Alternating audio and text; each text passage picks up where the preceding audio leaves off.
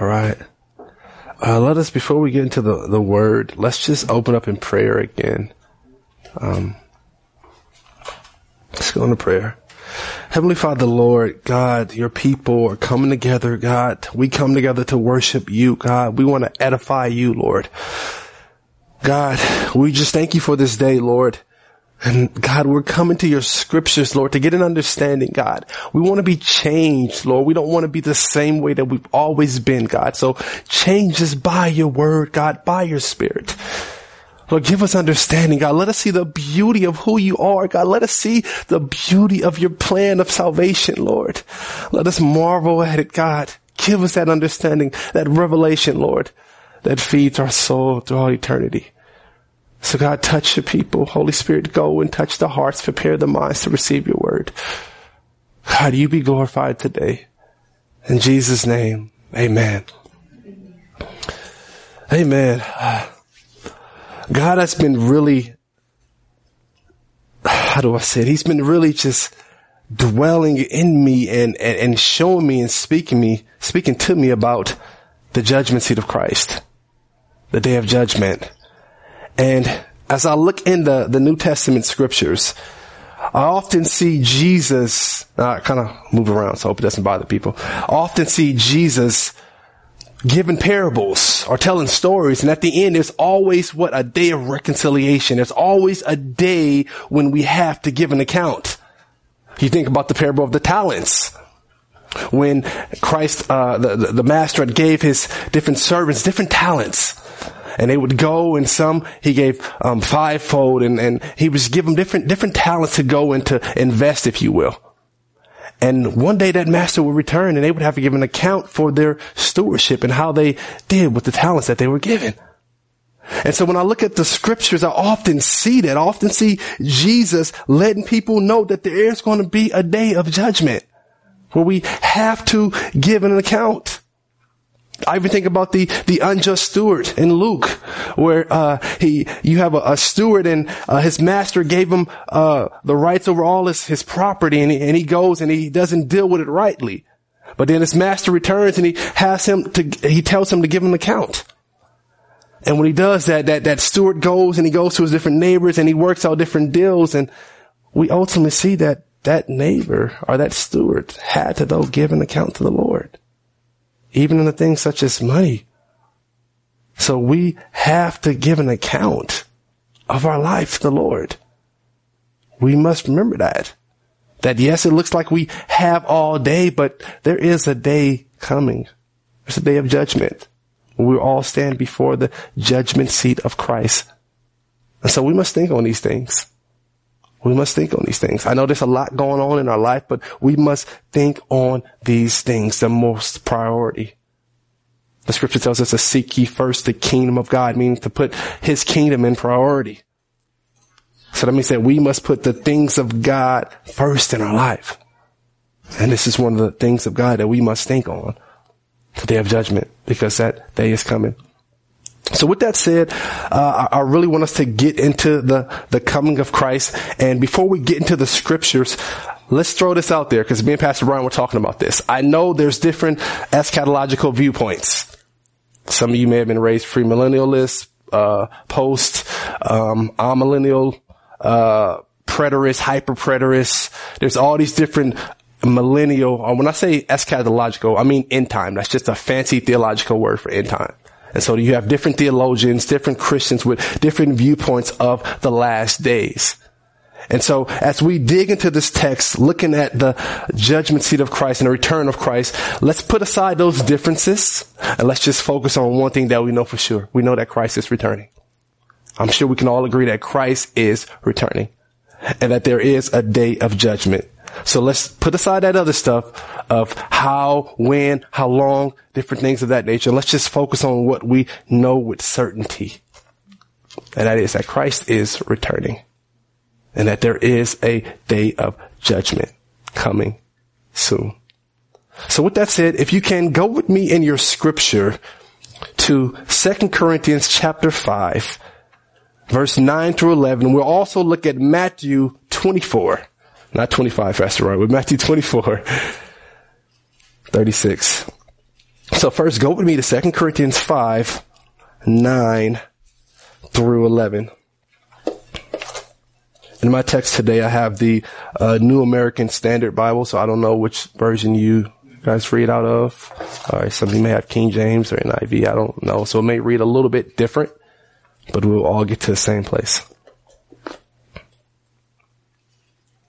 2 Corinthians 5, we'll look at verse 9, and we'll go to verse 11, and then we'll look at Matthew 24. And we'll kind of see how these things fit together. Let's put the pieces of the puzzle together, if you will.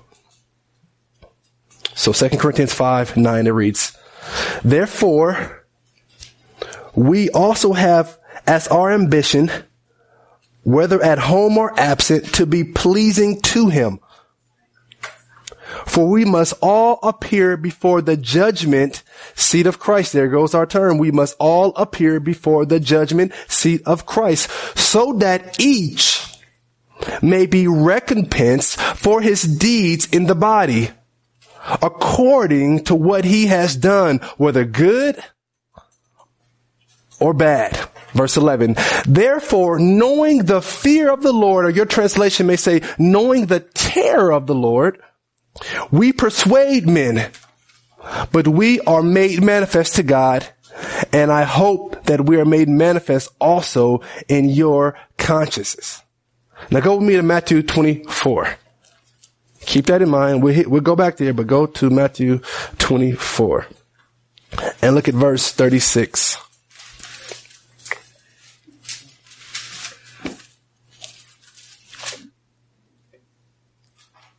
Okay. And it reads, are we all here? Here's some pages turning. And it reads, "But of that day and hour no one knows, not even the angels of heaven, nor the Son, but the Father alone. For the coming of the Son of Man will be like the days of Noah. For as in those days before the flood, they were eating, drinking, marrying, and giving in marriage until the day that Noah entered the ark. And they did not understand until the flood came and took them all away. So will the coming of the Son of Man be." So we see that Christ is returning. We see that there is a day of judgment. We see that there's a judgment seat of Christ, according to 2 Corinthians, that we must all stand before. So there is a judgment coming. So let's look at this verse in 24. We have Jesus here speaking. And he's speaking about his second coming. Some people say the second advent. And he likens his second coming to the days of Noah. We've read Noah's Ark, I'm assuming. And so we understand that what Jesus is saying, that in those days, when in the days of Noah, people were going about their business. Just like we do today, right? They were marrying, he says, and they were given in marriage. I'm sure people were going to birthday parties. They had family events. Some people were pursuing their goals. They had business ventures. They were going about life just as they want, like we do today. They have many other priorities other than God. And so they're just going about life as regular, as normal. And they didn't know that judgment was right there, was right around the corner. They thought they had tomorrow. You know, we say, well, I'll do this tomorrow. They thought they can do this when I get time, when I have my life situated and when things are better in order. They thought they had time. They had no idea that judgment was right there around the corner. And so all of these people got wiped out, and the only people that survived was who? Noah and his family, the people inside of the ark. So it was only the people inside of the ark that missed that judgment. Everybody else felt the judgment. It was the only people that was inside of the ark was Noah's family. These were the ones who escaped. And so we see that this ark is a type of Christ. Because that ark had saved them from the judgment. The people that were in the ark were saved from the judgment. Just like me and you as followers of Christ, we are saved because we are what? In Christ. And so we see that this ark was a type of Christ. It was their what? Salvation. And that's what salvation really is. And when you look at salvation in its most basic sense, it's to be rescued or to be delivered from danger. David always would say that God is his salvation. During times of war, they would use this term that God is their protection. He is their salvation. So we see that this ark was their salvation, as Christ, the true ark, is our salvation. And that is how we escape the wrath. Because we are what? In Christ. When we follow Christ, we are in Christ. So sticking with this Noah comparison, I want to again highlight how Noah was preparing for the day of judgment. He knew that judgment was coming. He knew that God's wrath was coming. And so what did he do? He stuck to the instructions that God gave him. The instruction was to go and to build an ark, and God gave him the dimensions of the ark. And so he built it to T. He stuck to the instructions that God gave him because he knew that judgment was coming. And so this brings us to our text in 2 Corinthians 5:11. Let us go back there. 2 Corinthians 5:11. This brings us to our text here because we understood that Noah knew that judgment was coming. He was preparing for judgment. And Paul says in 2 Corinthians 5, we read it, but I'm going to read it again. He says, therefore, knowing the fear of the Lord, we persuade men. Knowing the terror of the Lord, we persuade men. Knowing what is to come. That is moving me to persuade men. What is the thing that Paul is persuading? We see this in the scriptures in verse 20 that he is persuading men to be reconciled to God. That is the gospel. That is what he goes around every synagogue, every public square, from house to house. He goes around persuading men and women to be reconciled to God through Jesus Christ, because he knows that the wrath is coming. He knows that judgment day is coming. So he's persuading people, do not go that route. Do not go that way. Judgment day is coming. Be reconciled to God. And 20, he says, we are pleading, we are urging you to be reconciled to God. He is so sincere. And so that's what Paul is going to do. He is persuading men to be reconciled to God. Because he knows, he understands that there is a judgment day coming. There is a day of Christ coming. And so he's saying, go to Christ, be reconciled to God. You don't have all day. We must be reconciled to God. That is the message. That is the gospel. And it's through Jesus. And that is what Paul preached all throughout his ministry. I'm reminded of Paul in Athens at Mars Hill. He's speaking to a bunch of pagans that worship the various gods. And he tells them that, he says that he has fixed a day in which he will judge the world in righteousness through a man, referring to Christ. So he's talking to these pagans that are serving all of these crazy gods, and he's letting them know, guys, there's going to be a day where God is going to judge the world through Christ. So it's time for you to repent. Change from your way, change from what you think of God, or change from your ignorance of Christ and turn to Christ. That is what repentance truly means. It is changing my mind to Christ, to who he is, to his lordship. I'm repenting.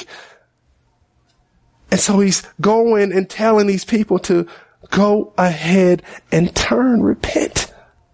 Because judgment day is coming. The day of the Lord is coming. And Paul was well aware of this judgment seat. Matter of fact, this is how Paul actually met the Corinthians, who he's actually writing this letter to.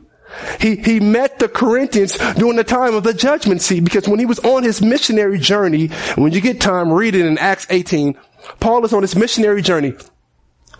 And he is going from synagogue to synagogue, preaching the gospel. And some of the chief rulers of the synagogue get converted. And so all of the crowd, they get mad because Paul, or many of the Jews, they get mad because he's converting their chief leaders. And so they drag Paul to the judgment seat. And so Paul understands this term judgment seat because he's been at the judgment seat many times in his ministry. He's been before the people beating him, people wanting to throw him out of the city. Why? Because he's going and preaching Jesus. So Paul is very familiar with the judgment seat in the earthly sense. And the Corinthians were as well. So many theologians say that maybe this is how he came to this understanding. This is how God gave him that revelation, because he was often brought before the judgment seat, and he was actually brought before the judgment seat in Corinth. So we see that Paul is well aware of this judgment that is coming. So in verse 9, we see in 2 Corinthians 5, he says that therefore we have our ambition, whether at home or absent, to be pleasing to him. Paul understands that judgment day is coming.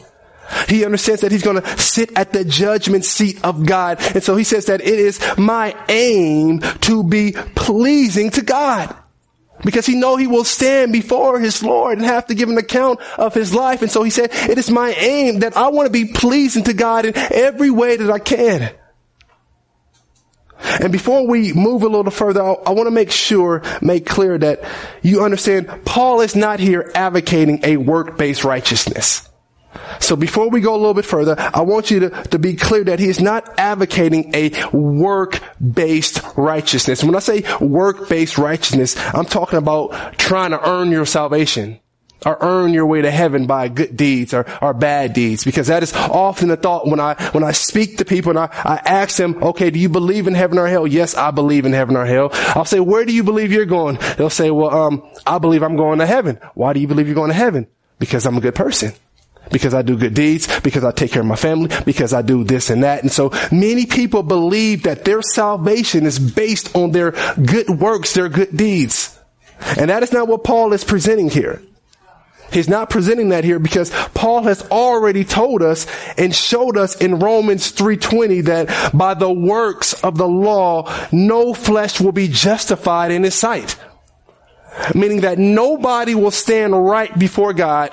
Nobody will stand justified and righteous in God's sight by their works or by their deeds. We cannot be justified by our good works. And so Paul has constantly made that clear in his ministry. So we understand that when he's talking about standing before the judgment seat of God and being recompensed for his good deeds and bad deeds, he is not talking about earning our salvation here. That is not the message.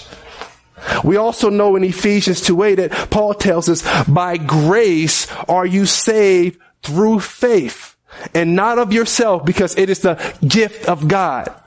So we understand Paul's letters and all his previous letters. We know that he is not advocating a works-based righteousness right here, but he is advocating that we must go and give an account to God. And so we have to be prepared for that day.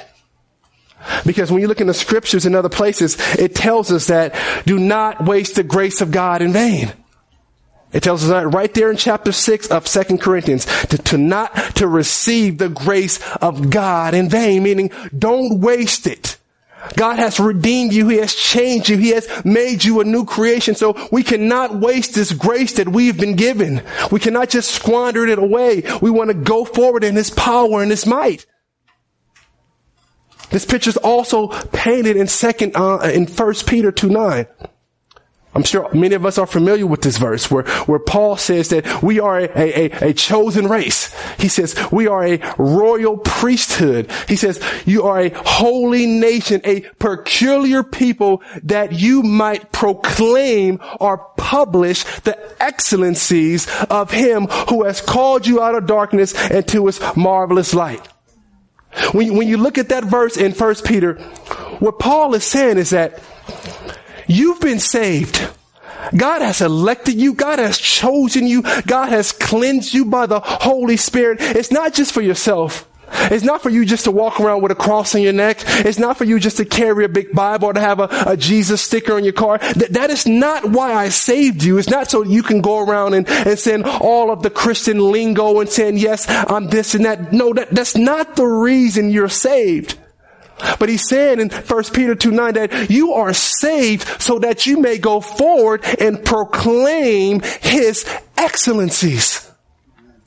And he's saying that that's a privilege that I'm giving you a privilege. I'm allowing my Holy Spirit to dwell inside of you so that you may go forth to this world and to proclaim my excellencies.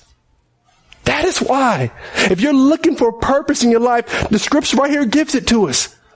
You're saved for the glory of God. You're saved to go forward and to proclaim his excellencies, his mercies. And I'm not a Greek scholar, but I love the word that he uses in describing our privilege in 1 Peter, where he says to proclaim his excellencies. Some of your translations may say, to proclaim his mercies. But the Greek word in here that he uses for excellencies or mercy is arete. This Greek word it's beautiful. It means to show the best of the best. For example, if you were in Greek time and you were a warrior and you were the best warrior, you would be the arete warrior, basically. And so in this verse, when he says that we must proclaim God's excellencies, arete, he's saying the goodness of God. You must go forth and proclaim his goodness, his excellencies, the things that he's done. And so we go and proclaim his excellencies by what? Showing and sharing the gospel. That is our first and chief way how we go forward and we show the world the excellencies of God. It is by proclaiming and sharing the good news. That is the chief way to show his excellencies. But we also show his excellencies by our righteous lifestyle of living, of letting our light shine. We show God's excellencies to this world.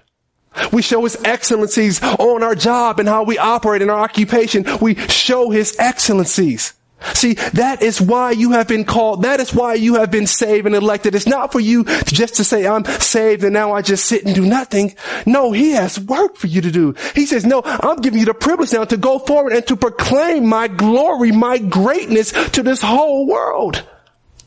Because in this verse in 1 Peter 2:9, this verse was given to the children of Israel, which was God's chosen people. And at that time, God had chose Israel. He had elected Israel for the purpose of displaying his glory to the world. And now he is saying this to the New Testament believers that you are my people. You are my special possession so that you may go and proclaim and show my excellencies, my greatness to the world. So these are the things that is going to matter when we stand before the judgment seat of Christ. Are you proclaiming his excellencies? Are you being obedient to the scriptures?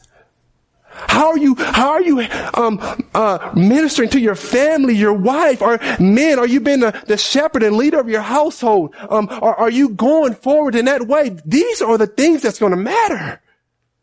It's not so much that, yes, I was a perfect church attender and I always carried my Bible and I wore my Jesus shirt and my Jesus bumper sticker and that's the thing that I'm going to get judged on. No, he's saying, are you showing my excellencies? Are you going forward in my power? Are you letting your light shine? These are the things that are going to matter. See, obedience matters. Faithfulness matters. These are the things when we stand before God that will really matter. Not the things that we create for ourselves and make them a priority. But these are the things that will matter when we stand before our Lord. Are we walking in obedience? Are we following the Lord? Are we doing the things that we see in scripture? Are we carrying out Matthew 28:19? Go ye therefore and make disciples. Are we doing these things? That's going to matter. That's going to matter. So we must understand we have a responsibility. This is some of the things we must understand that we must do. Because we all have to stand before God, the scripture says, and we all have to give an account. So how are we? Look at your life. Self-examination. Look at your life. How are you living into his glory? Are you living into your glory? Are you doing it your way? Are you trying to please God your way? Because we can't please God the way. God sets the standard. He sets how we serve him. We don't determine that. He sets that. So are you doing it? See, these are the things that will matter when I stand before my Lord. We got to think about this because judgment day is coming. Now, I kind of want to transition and look at judgment or the seat of Christ in light of our relationships. And I want to say, me and my wife, we are reading a marriage book. It's called You, Me, and Forever. It's by Francis and Lisa Chan. And we just started chapter 1 or 2. We love this book already. I mean, it's a great marriage book. We've tried to read some other marriage books, but this one is really good. And what's good about this book is that maybe in a marriage book, you would think that they're just going to give you a lot of techniques and how to maybe communicate and do different things like that. And maybe that book will get to that point. But the thing that I'm loving about this book is that the emphasis is not on husband and wife, but it's telling husband and wife to take your eyes off yourselves and to put them on God. And he's saying that is the best way to get your marriage right. Is to take your eyes off yourself and to put them on God. And he says this one thing in the scripture or in his book. He says husbands and wives basically must be preparing each other for eternity, for the judgment day of Christ. See, because my wife one day, guess what? She will stand before the judgment seat of Christ. Guess what? Husbands, your wives will stand before the judgment seat of Christ. Wives, your husbands will stand before the judgment seat of Christ. Guess what? Mothers, your children will stand before the judgment seat of Christ. Your grandmother, your brothers, that person that you've seen at the store, that clerk, that bus driver, that friend, that coworker, all of these people will stand before the judgment seat of Christ. How do we feel about that? Does that bother us? Do we mourn because of that? That there are people that don't know the Lord that are going to stand before him and have to face judgment. And that is not a pleasant sight. How do we feel about that? Your child, your mother, your brother, your best friend, your BFF. How do you feel that they're going to stand before the Lord? And guess what? You can't stand in their place. You can't take their place. They have to stand there on their own. And since we can't take their place, the best thing that we can be doing right now is preparing them for that day. Preparing them for the day of judgment, the day of Christ. That is the best thing that we can be doing. Since we can't stand there for them, the best thing that we can be doing right now is preparing them for that day. The day of Christ. Husbands, have you ever thought about that? Have you ever thought about preparing your wife for the day of Christ? Preparing her for eternity? Mothers, you ever thought about that? Your children, preparing them for the day of Christ? Eternity? Because as parents, we think about so many other things, right? Preparing our kids for adulthood. We want to do that, right? We want to prepare them for responsibilities. My daughter just started school, so I'm preparing her for the first day of school and telling her how to act and to tell the teacher when this goes wrong. My wife, she works with a lot of kids who've been sexually abused. And so she's often preparing my daughter and how to deal with people and telling her what's a good touch and a bad touch. We do all of these good things for our kid, preparing them, but do we think about preparing them for the day of Christ? Because they will stand. Or do we not make that a priority? We must make this a priority in our lives. The day of Christ, Paul says, knowing the fear and terror of the Lord. The Bible said that there's going to be a judgment. He said, I'm persuading all men. So we must take this serious. The day of Christ is coming. Our Lord is returning. We don't want to be caught flat-footed like the people during Noah's day who were just going about doing their own thing and judgment comes. But we have time right now to prepare. So let's get started on that. How do we prepare? We prepare first by telling our family, our friends, whoever it may be, the gospel, the good news about Jesus. First, we want to get them in the boat, right? We got to get them in the boat. So we get them in the boat by telling them about Jesus. And then we want to instruct them in the ways of righteousness, right? Tell them about Christ. Instruct them in the ways of righteousness. And we want to encourage them to be faithful and obedient to the Lord.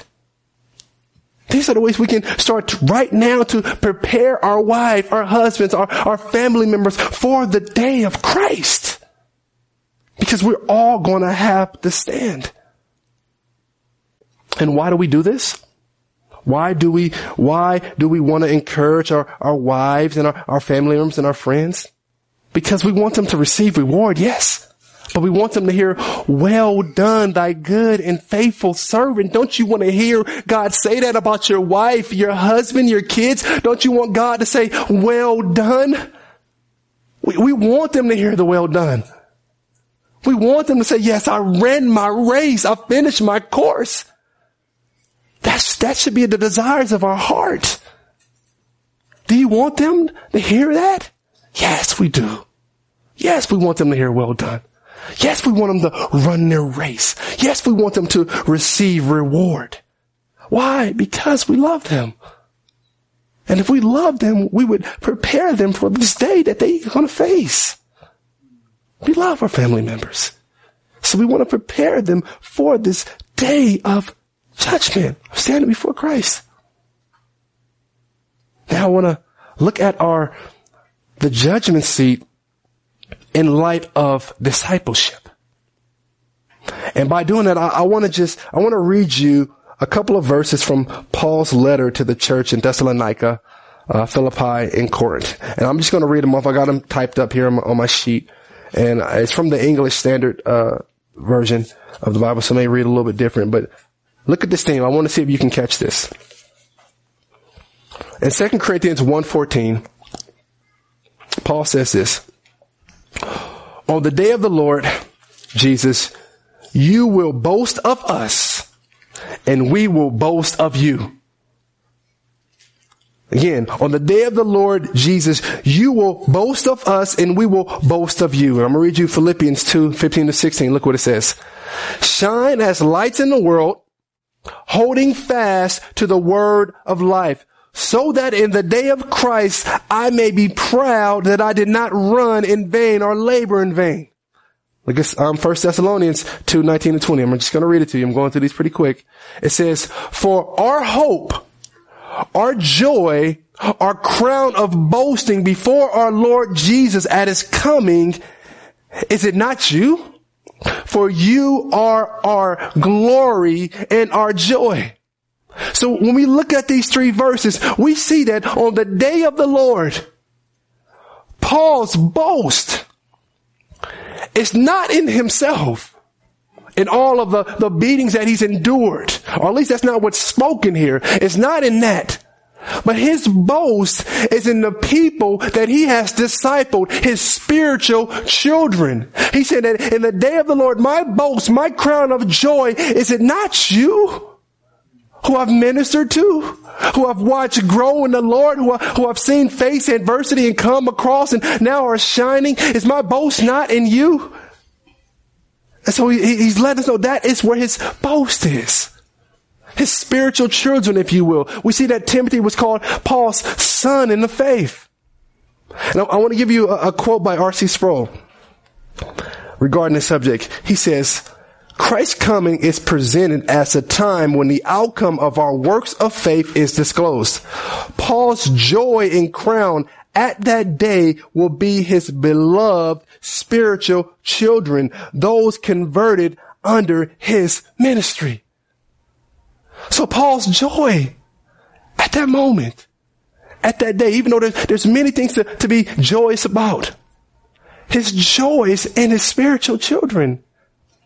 He said that I'm going to be like, it's kind of like this, like he's standing before God and he's like, Lord, do you see the church in Thessalonica? Do you see those Philippians over there? Do you see the Corinthians, God? I mean, God knows all this, so I'm sure Paul is just still speaking, but do you see them?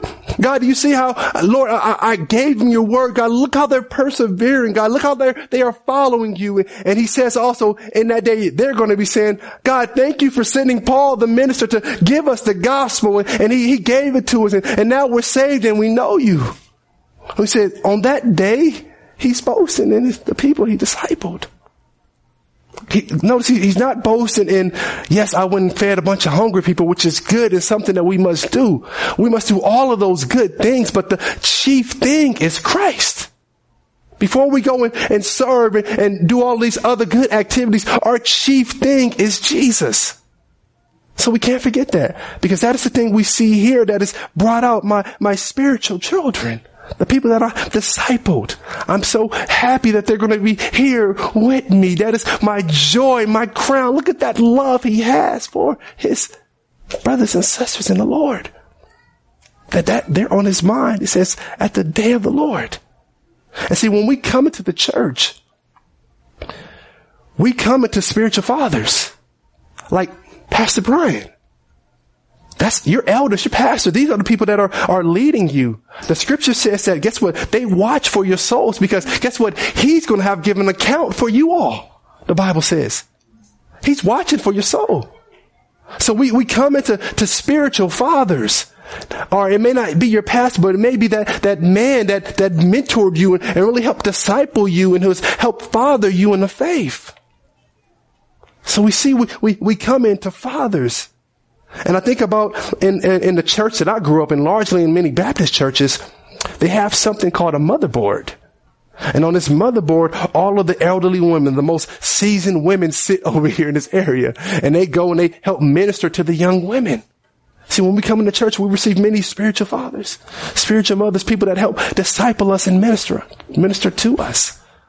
And guess what? When you go out and make disciples, guess what? Now you have somebody that you are now ministering to, that you can be proud of, that you can say, yes, I went forth. God, look at her. Look at him over there. Look at Monica. Look at my mom. God, do you see my wife? How she loves you and she's walking in you. God, do you see her? Imagine that being your boast. You're just so happy that my wife is here, that my family or friends are here on the day of Christ when it comes to discipleship. I like how Paul likens discipleship in this, and the discipleship relationship in Galatians 4:19. He says this, my children, with whom I am again in labor until Christ is formed in you. He likens the discipleship relationship to a woman being in labor. That's what he says. He says, my children, I'm in laboring again with you. I'm having labor pains until Christ is fully formed in you. And the reason he said that is because these Galatians, he had ministered to them, and now you had these other people coming in there and changing the doctrine and telling them that they needed to obey the law. And he's saying, my children, I'm again in labor with you until Christ is fully formed in you. And that is really how the discipleship relationship looks. When we go forward and we minister and begin to disciple, guess what? Some of those people are going to fall away. Some of those are going to fall back. Some of them are not going to be faithful. And we feel the pains. But guess what? When Christ is fully formed in that person that we have discipled, guess what? We're going to rejoice. We're going to boast because God's work in their life. And we're saying, God, you allow me to be a part of this person's life. We're going to rejoice just as a mother rejoices after labor when she's holding her baby boy or holding her baby girl. She is so excited, even though she had these pains a minute ago. The fact that she now is holding a beautiful baby boy or baby girl, she's excited. And that's the relationship of discipleship. We want to disciple. We want on that day to say, yes, look, we want to boast and know that the people that I've spoke to are right here with me. My family members right here with me. So the day of the Lord is coming. The day of Christ is coming. We got to get busy. There's work to be done. Paul says, knowing the terror of the Lord, I am persuading all men because I have to give an account myself. These other men, they have to stand before him themselves. So I am going. And another place he said that his heart's desire for his brethren Israel was that they might be saved. It was really his heart's desire that people would come and be reconciled to God. So think about that, husbands and wives.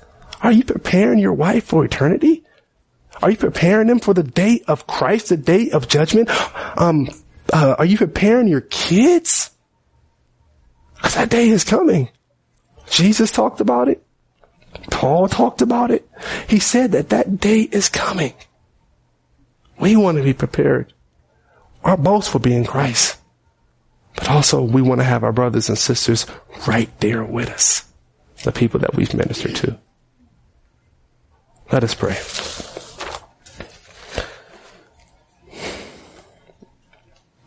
Heavenly Father, Lord God, we thank you for your word. God, we thank you for the warning. We thank you for the instructions. And we thank you for the salvation which is found in Christ. That we don't have to worry on that day because we are in you. You are our ark. But God, we want to be pleasing to you, Lord. God, it's our heart's desire. We want to be pleasing to you, God. We want to see you smile. We want to hear, well done. So Father, as we study your scriptures and we go forward in your name, God, strengthen us. Lord, open our minds so we can go forward, God, trusting in your word, looking towards you, Lord. Give us the boldness to go and to speak to those who we may be fearful to, Lord God. God, let us think on eternity, Lord. I know there's so many things that's flying around in our lives, God, but Lord, that we may focus on you and your glory. God, that we may focus on eternity, the day of judgment. God, we thank you for the opportunity to serve you. We thank you that we can proclaim your excellencies. Lord, we want to go forward in your name. God, touch your people today, Lord, as they receive your word. Touch their hearts. Touch their spirits, God. Let this word dwell in their spirit, God. That is not just a message that they heard, Lord Jesus, but implant this word in their heart that they may go forward in the days of temptation, that they may recall it. God, we thank you. Be glorified today. In Jesus' name we pray. Amen. Amen.